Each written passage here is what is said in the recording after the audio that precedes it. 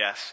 It is a huge opportunity for us to leverage a week where we get to love on, play with, spend great time with children that are our children and in this community, and share with them the love of Jesus and hopefully see their lives changed forever. So it's an awesome opportunity for our church. So excited for that coming in the months ahead this summer. All right, we are continuing our series in the book of Genesis. We are in chapter 12 this morning, so if you have your Bibles, turn there. Really, this is Abraham part 1. Do you ever wonder in your life, am I doing this thing right? Like this Christianity thing, right? Like, am I doing it right? You know, maybe you go to a camp or a conference, a women's retreat or men's retreat, or maybe you were at a revival, or maybe you went on a mission trip and you came back and you were on fire. And you were living for the Lord, and you were reading your Bible every day, and you weren't missing church, and you were sharing Jesus with everyone you came in contact with, and then maybe that began to fizzle out a little bit. Maybe that began to kind of wane a little bit. And then you begin to wonder, with the ups and downs and mountains and valleys, am I doing this thing right? Am I broken? Is there something wrong with me? Why can't I stay with it? Why can't I keep up? And maybe in your heart a little bit you wonder, I'm just not sure if I can keep God in my good graces. You know, I'm not sure if I can keep God on my side because I keep kind of doing good and then kind of backsliding a little bit and having seasons in my life of great faithfulness and obedience and then seasons of my life of great failure. And you begin to wonder, am I alone in this? Are other people like this? Am I doing this thing right or not? And you get exhausted and you begin to wonder, man, does God still love me? This morning I want us to really answer this question of what does this Christian walk in life really look like? And I think Abraham for us will be a helpful model to tell us of what it should look like. So let's dig into God's word and find out. Genesis chapter 12. Moses writes as he is carried along and inspired by the Holy Spirit these words starting in verse 1.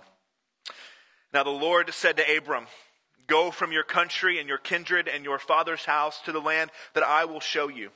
And I will make of you a great nation, and I will bless you and make your name great so that you will be a blessing. I will bless those who bless you, and in him who dishonors you I will curse. And in you all the families of the earth shall be blessed." So Abram went as the Lord had told him, and Lot went with him. Abram was 75 years old when he departed from Haran. And Abram took Sarai his wife and Lot his brother's son and all their possessions that they had gathered and the people that they had acquired in Haran, and they set out to go to the land of Canaan. When they came to the land of Canaan, Abram passed through the land to the place at Shechem, to the oak of Moreh. And at that time the Canaanites were in the land. And then the Lord appeared to Abram and said, "To your offspring I will give this land." So he built there an altar to the Lord who had appeared to him. From there he moved to the hill country to the east of Bethel and pitched his tent with Bethel on the west and Ai on the east. And there he built an altar to the Lord and called upon the name of the Lord. And Abraham journeyed on, still going toward Negeb. Now there was a famine in the land, and so Abram went down to Egypt to sojourn there, for the famine was severe in the land. And when he was about to enter Egypt, he said to Sarai his wife, "I know that you are a woman beautiful in appearance, and when the Egyptians see you, they will say, 'This is his wife.' Then they will kill me, but they will let you live. Say that you are my sister, that it may go well with me because of you, and that my life may be spared for your sake." When Abram entered Egypt, the Egyptians saw that the woman was very beautiful. And when the princes of Pharaoh saw her, they praised her to Pharaoh, and the woman was taken into Pharaoh's house. And for her sake he dealt well with Abram, and he had sheep and oxen and male donkeys, male servants, female donkeys and camels. But the Lord afflicted Pharaoh and his house with great plagues because of Sarai, Abram's wife. So Pharaoh called Abram and said, "What is this that you have done to me? Why did you tell me that she was your wife? Why did you say she is my sister so that I took her for my wife? Now then, here is your wife. Take her and go. Pharaoh gave men orders concerning him, and they sent him away with his wife and all that he had. This is the word of the Lord. May its eternal truths be written on our hearts. You see, Abraham, at the beginning of this story, at this point in his life, has everything going for him. The text tells us that he has a smoking hot wife. All right? It says that several times. It says that he's a successful businessman. He is very rich. He's got all these animals, all this livestock, all this money, all these servants. He's got slaves. He's got all these people to do things for him. He was born into a prominent family, as we'll see. And he was deeply religious growing up in Ur. But despite all of that, despite all of those things, what we find is that Abraham is a poor, lost sinner in search of more. You see, even though God, last week we talked about the Tower of Babel, and even though God stopped the rebellion of the people at Babel, not much had changed in the hearts of men. There were no people following after God. Even Abraham, who is in the line of Adam and Noah and Seth and Shem, the most important godly line there was, even Abraham was a pagan who lived in Ur and worshipped the moon god named Nana. See, even those who we would at least expect had forgotten who God was. And the world was without hope. Abraham was without hope. But hope still comes, as hope always comes, not through our efforts, but through the initiating grace of God to call sinners to himself. Hear that. The initiating grace of God to call sinners to himself. Notice verse 1. Now the Lord said to Abram, "Go from your country and your kindred and your father's house to the land that I will show you." Abraham is not a seeker. He is not out looking, testing the religious waters, wondering if there's more out there. He's not looking for God. He thought he had God. He thought he had everything. But what we see is that God comes to him. That God came to him. God came to Abraham and called him. Called him to leave his old life, to leave all of those things behind him, and to follow God alone. So God calls him to leave his home, to leave his national identity. He calls him to leave his family, to leave his father's name and legacy. He's called him to leave his old religious beliefs. And he calls him to go to a new land. And he doesn't even tell him where he's going. Just start going. I'll tell you when you get there. God calls Abraham to salvation, to true faith, to have a transformed life, to leave your old life behind and find a new one. But you see, guys, what I want you to see this morning is that though the gift of salvation is completely free, it is not easy. Salvation is free, but it is not easy. You see, this is not unique to Abraham. This call of God to Abraham to forsake what is his now and to follow God is not a unique call. It is the same call that came to you and I if you are a follower of Jesus. This is exactly the call that Jesus placed on people's lives in the Bible, and it is the same call he gives to us. Remember Matthew 16:25? If you want to find your life, lose it. Luke 14:26? If anyone comes to me and does not hate his own father and mother and wife and children and brother and sister, yes, even his own life, he cannot be my disciple. See, Jesus has offered us salvation completely free, but what we learn is that it will actually cost you everything. No one probably knows this much better than Afshin Ziafat, who's a pastor in Texas. When Afshin was in first grade, he moved from Iran to America, and he didn't speak English. He spoke Farsi, the language of Iran. And war had broken out in Iran, and so his family was retreating and fleeing that country, and they came to America. And as he didn't speak English, his parents knew that he was going to need to, so they got him a tutor. And this tutor begins to teach him English over the next few years, and as they kind of get close to finishing, this lady hands Ashen Zeophat a Bible, a little New Testament, one of those little Gideon New Testaments, right? And hands him this, and he says, this is the most important book you'll ever read. And Ashen, he doesn't read it right away. He puts it in his closet, and years go by, and he doesn't think about it again because his family was a prominent Muslim family in the community. He was raised to know the 5 pillars of Islam, and he knew that Jesus was only a prophet, nothing else, and that he had to follow Allah and follow the 5 pillars of Islam because of his dad and everything that was ingrained in him. But when he became, sometime in high school, he got curious. And he wanted to know a little bit more about this Jesus. And so he went into his closet and dug into his closet. And he found that old little Bible that the English teacher gave him. And he pulled it out and he began to read it. And eventually he began to believe it. He began to believe the things in it were true. But what he would say is that even after he began to believe those things, he didn't realize what it was going to cost him. He didn't realize the cost of what it meant to follow Jesus. And so as he kind of begins to grow in his faith, he begins to sneak out to go to church. You know how you did when you were in school? You would put extra clothes in your backpack so you would have different clothes at school than what your parents knew you were wearing? He kind of did that. And he would wear different clothes and he would sneak out and he would go and meet with church and then come back and act like he was doing something else. And he hid this from his father for over a year until somehow his father found out. And the disappointment on his father's face was evident. And he set his son down and he said, son, you know our family is Muslim. You know we follow Allah. And you must choose. And Ashen said he loves his father. Loved his father dearly. And his father looks at him in the eyes and he says, you will either follow Jesus or me. If you want to follow Jesus, you'll get out of my house. Or you can have me. But you can't be you can't be my son and follow Jesus. And Ashen in that moment was terrified. I didn't know what to do. But God gave him the strength and reminded him of some of these verses that you must hate your father and mother and forsake everything. And he looked at him and he said, Dad, I love you, but I've got to follow Jesus. And he said, son, you're dead to me. Get out of my house. See, do we count the cost? Do we know the call that Jesus has placed in our life? You know, baptism for us is an often an easy thing. We have this tub that we get to heat up and schedule when you want to do it, and everybody's going to cheer you when you get baptized. But do you know what happens in other countries?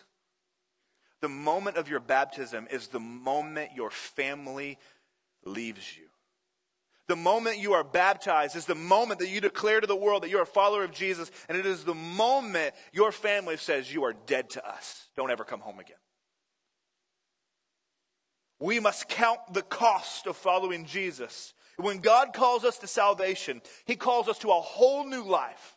We leave behind everything else that we once held dear. We lay it at Jesus' feet, and we say, I want you more than all of this other stuff. And if I've got to lose all this to have you, it is well worth it. Notice also that God has called Abraham to physically leave, to go to a land. Right? He's going to let you, just go and leave, and I'm going to let you know when you get there, right? There's no promise of safety. There's no promise of comfort or provision. There's no promise that it's going to be okay, that he's going to pack all this stuff up and leave. And I'll let you know when you get there. The only promise he has is that it'll be worth it. That all the trials and all the heartache and all the suffering and all the pain in the end will be worth it because as verse 2 says, he says, I will bless you. See, the reason for centuries, Christians have been burned at the stake, fed to lions in the Colosseum, had molten lava poured over them as pitch to burn to light the Colosseum. As Christians have beheaded and been arrested and skinned alive in prisons in China.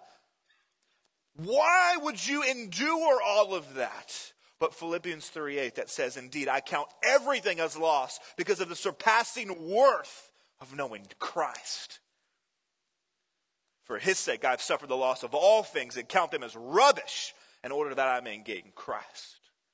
See, when God calls you and when you follow him, there is no promise of a good life. There is no promise of riches or comfort. In fact, Jesus often says the opposite, right? He says the opposite. If you're going to follow me, look what they did to me. They're going to do it to you too. You're going to suffer. You want to follow me? Come and suffer. Come and die. See, like us, Abraham doesn't know the end of the journey that God has called him on. He only knows the next step, and he has to trust God with the rest. See, the call of God is not a get-out-of-hell-free card. The call of God is not just believe the right things and you're good, you'll go to heaven. The call of God is a call to a transformed life. That's why Jesus calls it a new birth. Because once you follow Jesus, you will never be the same. It is literally like you were born again. So this morning, if you are saved, like Abraham, God called you. Like Jesus to the disciples, Jesus said, come, follow me, and you responded. Right? Because that's how it works. God calls and we respond. Abraham responds to the word of God. He believes and obeys. Verse 4 when he says, so Abraham went as the Lord had told him. Right? If you read that too quickly, it just looks like, man, Abraham's got this. He just obeyed, or he just did exactly what the Lord said. Man, good for him. But we miss it when we read too quickly. There's something you must notice. The Lord calls Abraham, but Abraham's response to the Lord is not perfect. Abraham only partially obeys. He is not just immediately this perfectly transformed, righteous, holier than thou, on fire for the Lord dude. That's not who he is. He responds to the Lord, yes, but it is an imperfect response. Notice, God told him to leave his father's house and go to the land that he will show him, but that's not what Abraham does. He doesn't leave his father's house. The previous chapter gives an overview of what happened, and Terah, his dad, went with them. And do you know what happened next? They stopped. They settled in Haran.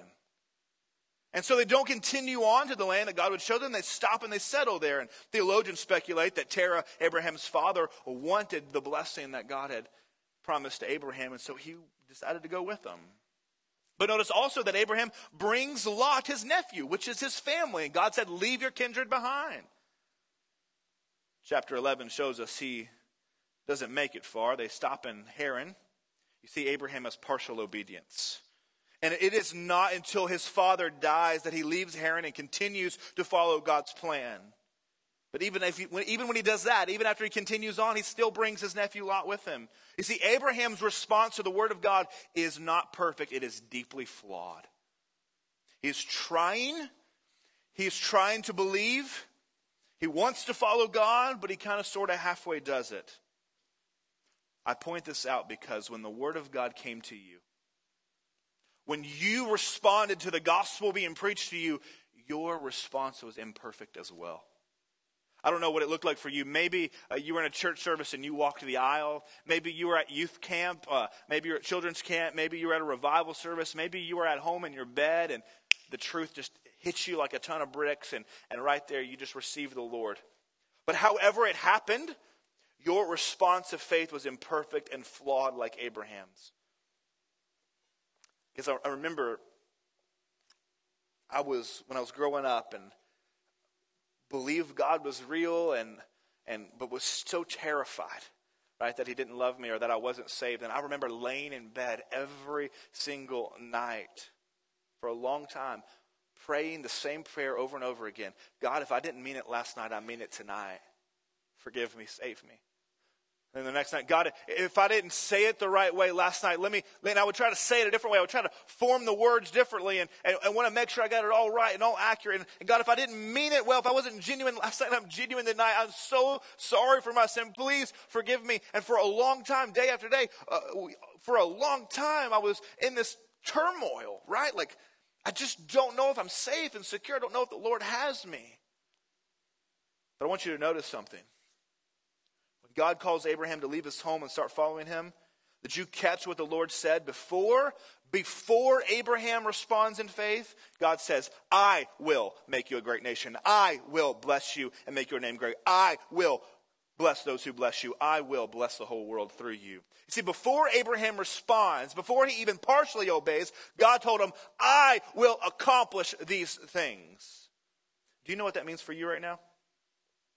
If you have heard the word of God, listen to me. If you've heard the word of God, if you've heard the gospel and you responded to it, if you believed in it, if you knew you were a sinner, ask God to forgive you, if you trusted in Christ.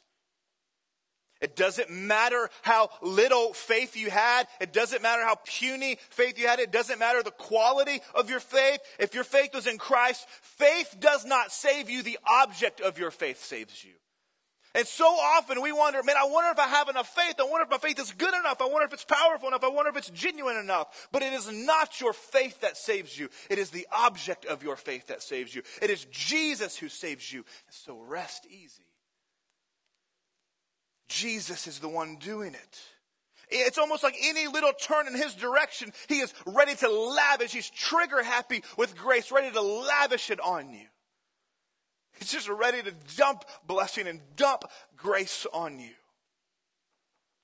God is not sitting up in heaven going, no, you didn't say that prayer quite right. You probably should go to VBS and get those ABCs down. Make sure you confessed in the wrong order. You make sure you do this. He's not up there saying that. He's on pins and needles and he's ready. And the second that you come, he's like, yes, they're mine. Got them. Child of God. The gospel comes empowered. It breaks our rebellious, sinful hearts. And we turn to him and say, Jesus, I need you. And he says, you're mine. See, there are many of you in this room and you struggle. If you were honest, you struggle. You doubt your salvation. But if you are clinging to Jesus, if you believe the gospel, rest easy, child of God. For as Jonah says, salvation is of the Lord.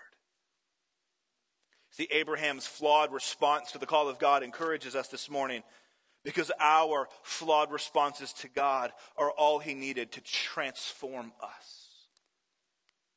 So don't look to a moment. Don't put your trust in a moment of your response to the call. Look to the one who called you. But after Abraham's father dies and he's followed the call and his father dies and he heads on up to Canaan, he begins to fully obey God. It's like Abraham turns a corner. And he's doing everything right now. Verse 5 says, then Abram took his wife Sarai and Lot, his brother's son, and all their possessions they had gathered and the people that they had acquired in Haran. But, hold on a minute, who are these people? Who are these people that they acquired? Commentaries say that these are not slaves, these are not servants. That's not the word for that. But rather, Abraham, it seems, began to share this message of God that he was going to bless the whole world. And people began to believe it and began to follow Abraham. You see, these are not slaves. These are converts. They were following Abraham because they wanted the blessing that God was bringing to the world. See, Abraham was so excited about what God was doing, he was sharing this story. Abraham's rough start had gotten better. He was following the Lord. He's sharing his faith. He's leading others to God. Then it gets better, right? He's out in a really tough situation now. He's continuing to follow God. But verse 6 tells us that he had to pass through the Shechem of the oak of Morah, which is a place of witchcraft. And at that time, the Canaanites were in the land. See, this part of the journey, he had to live amongst people that were just like him. You see, when Abraham lived in Ur, he worshipped Nana, the moon god, and archaeologists will tell us that they find all kinds of human sacrifices to this God. That Abraham was a part of that. Abraham was a part of the slaughtering of innocent people to the worship of his God. He worshipped idols. He was entrenched in that. That was who he was. And now he's a follower of Yahweh, of God, and he's living amongst people, the Canaanites, who were doing the very things he used to be doing. And yet he's supposed to be faithful in front of them. How hard this is for us. Especially for us who didn't grow up in church, who grew up in sinful habits and behaviors, right? And we get saved out of that. But then when you go back to work or when you go hang out with your buddies and you try to stop doing those things that you used to do, and they look at you and go, dude, what's up, man? Why can't we do this anymore? Oh, we got all religious. And they start picking on you and they'll start tearing you down. And they want to know why you're not hanging out with them the same old ways that you used to. Because you're supposed to be different, set apart. These things don't satisfy us anymore. But notice the graciousness of God to Abraham. When Abraham is in the midst of a situation where he is living amongst people like he used to be, verse 7 says, then the Lord appeared to Abram and said, to your offspring I will give this land. God is reminding Abraham of his promise. He's reminding Abraham of his faithfulness. And so he built there an altar to the Lord who had appeared to him. In the midst of temptation, Abraham is not alone. God comes to remind him. And then in the midst of a pagan people, Abraham does the only thing he can. He builds an altar and he worships the Lord. He lives faithfully in front of those who were lost. He doesn't cave to the cultural pressure. He remembers the promises of God and he worships. He doesn't do like Solomon would do a few years later, where he's not like, I wonder if we can get some marital alliances. I got all these servants. I wonder if we can kind of marry some people and kind of fix it. He doesn't do that. He just kind of waits on the Lord and just lives faithfully and just worships God. And notice, Abraham does not leave a house behind. He lived in a tent. He doesn't leave material possessions to be remembered by. The only thing that he leaves behind to be remembered by is an altar. What legacy do you leave behind? What legacy do you leave behind every day that you leave work amongst your coworkers, or you leave school, or you leave wherever you go? What is it that people say about you? What is the first thing that comes to people's mind about you? What kind of legacy do you leave behind? Do they think, man, that guy loves Jesus? Man, they are so kind because they are a Christian. What do you leave behind? See, every one of us in this room have had seasons like that have followed Jesus. We've had these mountaintop experiences, right? Where we're on fire for the Lord and we're getting it, we're getting after it, we're reading our Bibles, we're in church, we're serving, we're doing it all. Those are great times and seasons in the life of a believer. And as Abraham is riding high and living right for the Lord, as you have been so many times, notice what happens next. The Bible says there arose a famine in the land. Famine, there's no food, there's no water. He's in the desert. And what am I going to do? But God made a promise to him. Like, I will number your descendants as many as the stars. I will bless the whole world through you. Your offspring will inherit this land. He's made these promises. God said, I will do this. And when the famine comes, Abraham doesn't trust God. Abraham doesn't trust that, what God could provide. He doesn't see how he trusts what his eyes can see, not what the Lord could do. Because think about this. Just a few hundred years later, God's people would be in the desert again. And when they were hungry, God would make bread, manna come from the sky. When they were hungry, he would make quails fall from the sky. When they were thirsty, he would make water come from a rock. God could have provided for Abraham, but he doesn't trust the Lord to do that. And so he trusts what his eyes are able to see, and he flees to Egypt. But it gets much worse than that. Not only does Abraham just not trust God that he could provide for him, as they get closer to Egypt, Abraham begins to get worried. He looks at his wife, who is not a young chick anymore, but yet she is still this ravishing, beautiful woman. And notice what he suggests. Verse 11. When he was about to enter Egypt, he said to Sarai, his wife, I know that you are a woman beautiful in appearance. When the Egyptians see you, they will say, this is his wife? And they will kill me. They will let you live. So say that you are my sister, that it may go well with me because of you, and that my life may be spared for your sake. So he's on the road to Egypt, and he's saying, look, you are so hot that they're going to kill me and take you to be their wife. And don't let them know. Don't just tell them you're my sister, so that way I'll be okay. And so he doesn't, women, wives, like, what would you do? Like, how does this guy not get drop kicked in the face and say, see you, dude, I'm out of here? That's bold. But he's not trusting the Lord to protect him, even while in Egypt. So not only does he lie, but now he lets Pharaoh marry his wife and sleep with her. And what the text tells us is, all in all, Abraham is getting rich off the deal. Abraham is because the Pharaoh is dealing well with him because of Sarai, and so he's getting all this money and all this wealth and getting rich. And so basically what has happened is Abraham has pimped off his wife to save his own head and to get rich. What a roll 18 says. So Pharaoh called Abram and said, what is this you have done? Why did you not tell me she was your wife? Why did you say she was my sister? so that I took her for my wife. Now then, here's your wife. Take her and go. Pharaoh gave men orders concerning him, and they sent him away. Man, Abraham stands before the Pharaoh, the king of Egypt, wordless, caught in his sin, no defense for his actions. What a picture of what it will be like when we stand before God, as Hebrews says, bare before him, exposed before him, to whom we must give an account. And we, like Abraham, will be wordless, no excuses. So Pharaoh sends him away.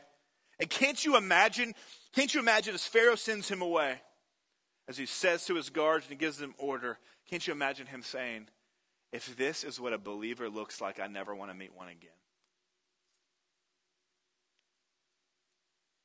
What happened? This dude was killing it. He was walking with God. He was worshiping God. He was trusting God. He had a slow start, but things were going well. He was on top of the mountain. How was it that he was able to screw it up so bad? Because even though we love God, we follow God, sometimes we let sin reign in our hearts and lives. But guys, what I want you to see this morning is this story gives us hope. You see, the Christian life is not this clean and simple. You get saved, you get called by God, and bam, there we go, we're good. No, man, what Paul says in Romans 7 gives me such comfort, because Paul, the guy who writes 3/4 of the New Testament, says, man, I don't do the things I should do, and the things I should do, I don't do. Right? Like, Paul says, I'm the chief of sinners. Right? You see, sometimes we think what the Christian life is like is, if you picture a graph, we think, you're here, right? You're here, you get saved. Well, okay, you start getting better. Maybe there's a couple humps, but you're constantly getting better, and you're on up and on up and on up. But that's not reality, right? Like, following Jesus is full of mountaintops and valleys, good times and bad times, good seasons of faithfulness and obedience and times of rebellion. The Christian life looks more like this.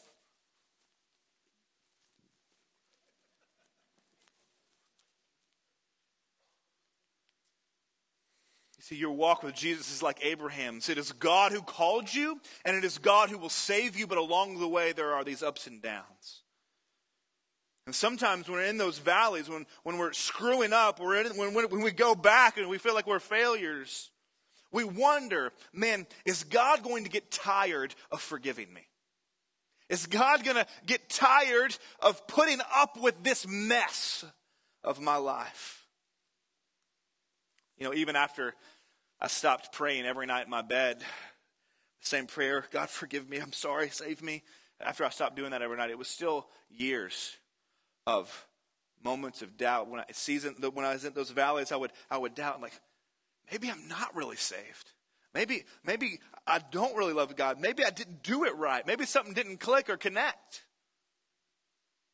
Maybe I could lose my salvation. Maybe I'm going to screw it up.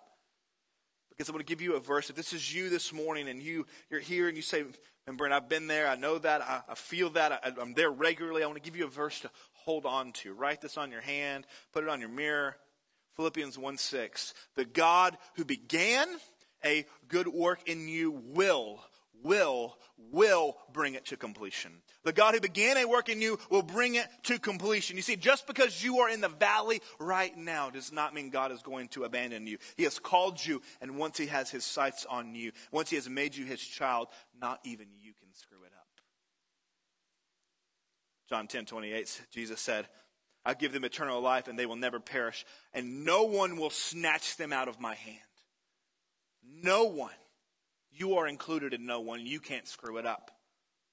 See, so often our problem, the reason we get so down and so worried that God won't forgive us and we're in these ups and downs of our life is because we look at ourselves.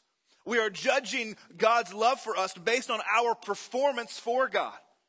And what we've got to do is stop looking at us and start remembering what God has said. Stop looking at us and start looking to the gospel and look to Jesus. Even Abraham needed reminding of the gospel and the promises of God over and over and over again. But Abraham needed the gospel too. Every story whispers his name is the idea of this series, and this story is no less true. Galatians 3:8. And the scripture, foreseeing that God would justify the Gentiles, that's us, by faith, God preached the gospel beforehand to Abraham. God preached the gospel beforehand to Abraham, saying, in you shall all the nations be blessed. When God promised Abraham that he would bless him and bless the whole world through him, he wasn't lying, because Abraham's great grandson would come. And Jesus, like Abraham, was called to leave his home. Jesus is the true and better Abraham who was called to leave his home. But he had to go further than just to another country. He had to go further than just across the river. He had to go further than just across some land. Jesus left heaven and came to earth. But unlike Abraham and unlike us, Jesus always perfectly obeyed God. He always was on the mountaintop and never in the valley. He was sacrificed on a wooden cross so that his obedience would become our obedience, and so that our death became his death.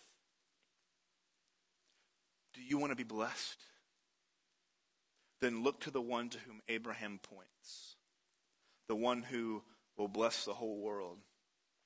When you are doubting because you failed God yet again, remember not, well, I was good last week, maybe I can be good again.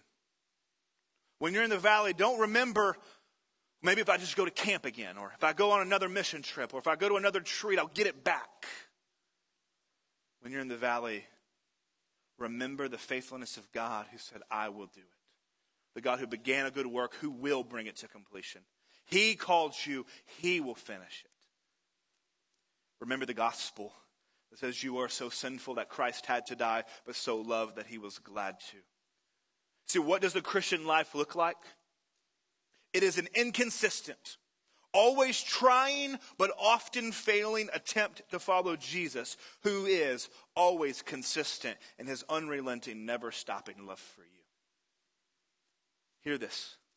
The Christian life, what it often looks like, is an inconsistent, always trying but often failing attempt to follow Jesus, who is always consistent in his unrelenting, never stopping love for you. See, God started the work. He called us. He will complete it, whether we're on the mountain or in the valley, wherever we're at. So rest easy, child of God. You're safe. Let's pray. Father, we come to you, and we're so thankful for your goodness toward us in Christ. We're thankful that you loved us when we're unlovable. We're thankful that you called us when we weren't seeking you. We're thankful that you are the God of salvation, who redeems, who saves, even when we screw it up again and again and again. That your love never runs out. That your love appears so reckless that you would leave the 99 sheep to come after the one.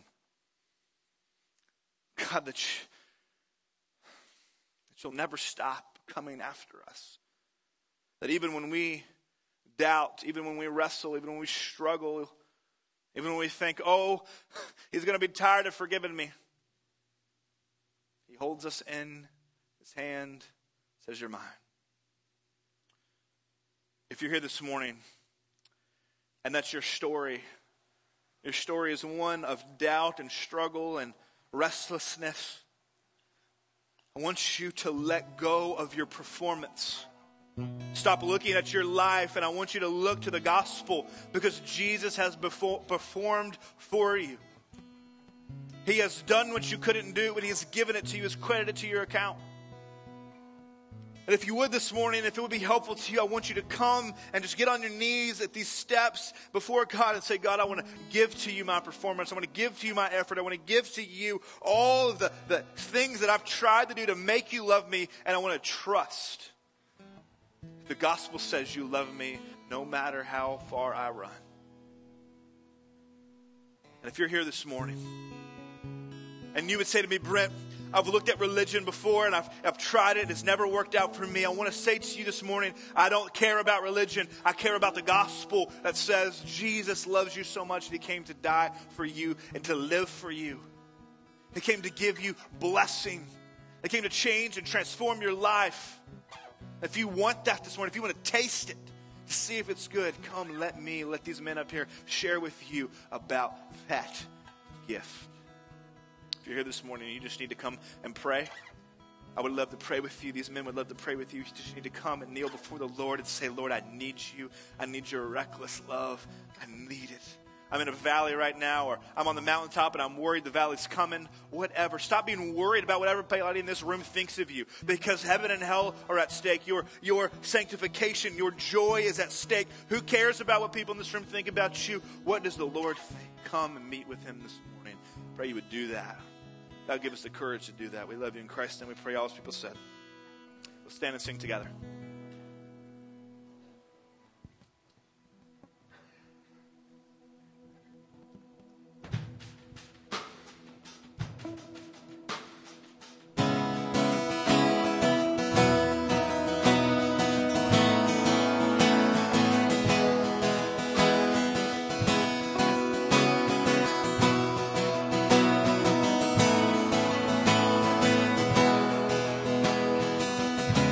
Before I spoke a word, you were singing over me.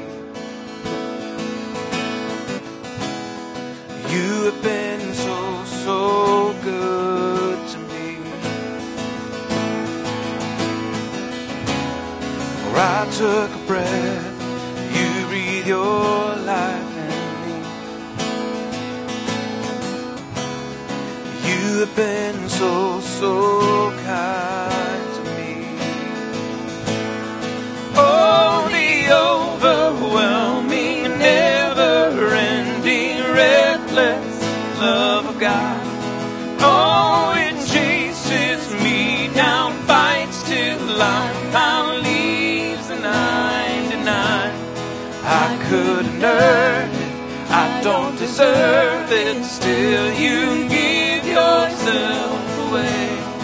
Oh, the overwhelming, never-ending, reckless love of God.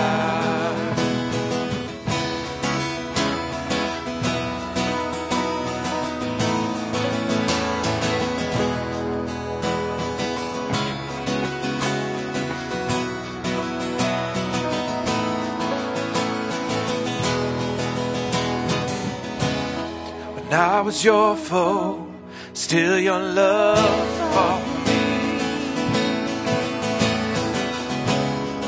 You have been so, so good to me. When I felt no worth, you laid it all for me. You have been so, so kind to me. Oh, the overwhelming, never-ending, reckless love of God. Oh, it chases me down, fights till I'm found, leaves the 99. I couldn't earn it, I don't deserve it, still you give yourself away. Oh, the overwhelming, never-ending, reckless love of God.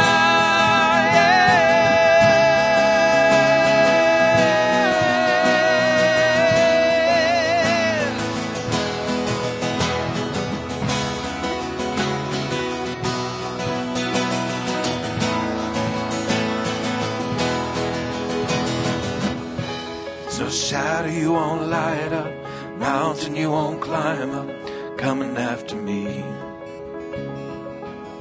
There's no wall you won't kick down, no lie you won't tear down, coming after me.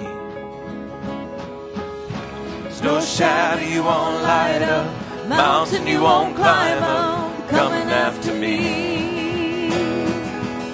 There's no wall you won't kick down, no lie you won't tear down, coming after me. There's no shadow you won't light up, no mountain you won't climb up, coming after me. There's no wall you won't kick down, no lie you won't tear down, coming after me. There's no shadow you won't light up, no mountain you won't climb up, coming after me.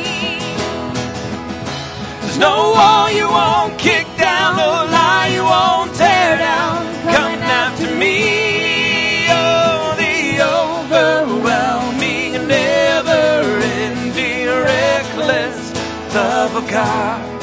Oh, it chases me down, fights till I'm found and leaves the 99. I couldn't earn it, I don't deserve it, till you give yourself away. Oh, the overwhelming, never-ending, reckless love of God.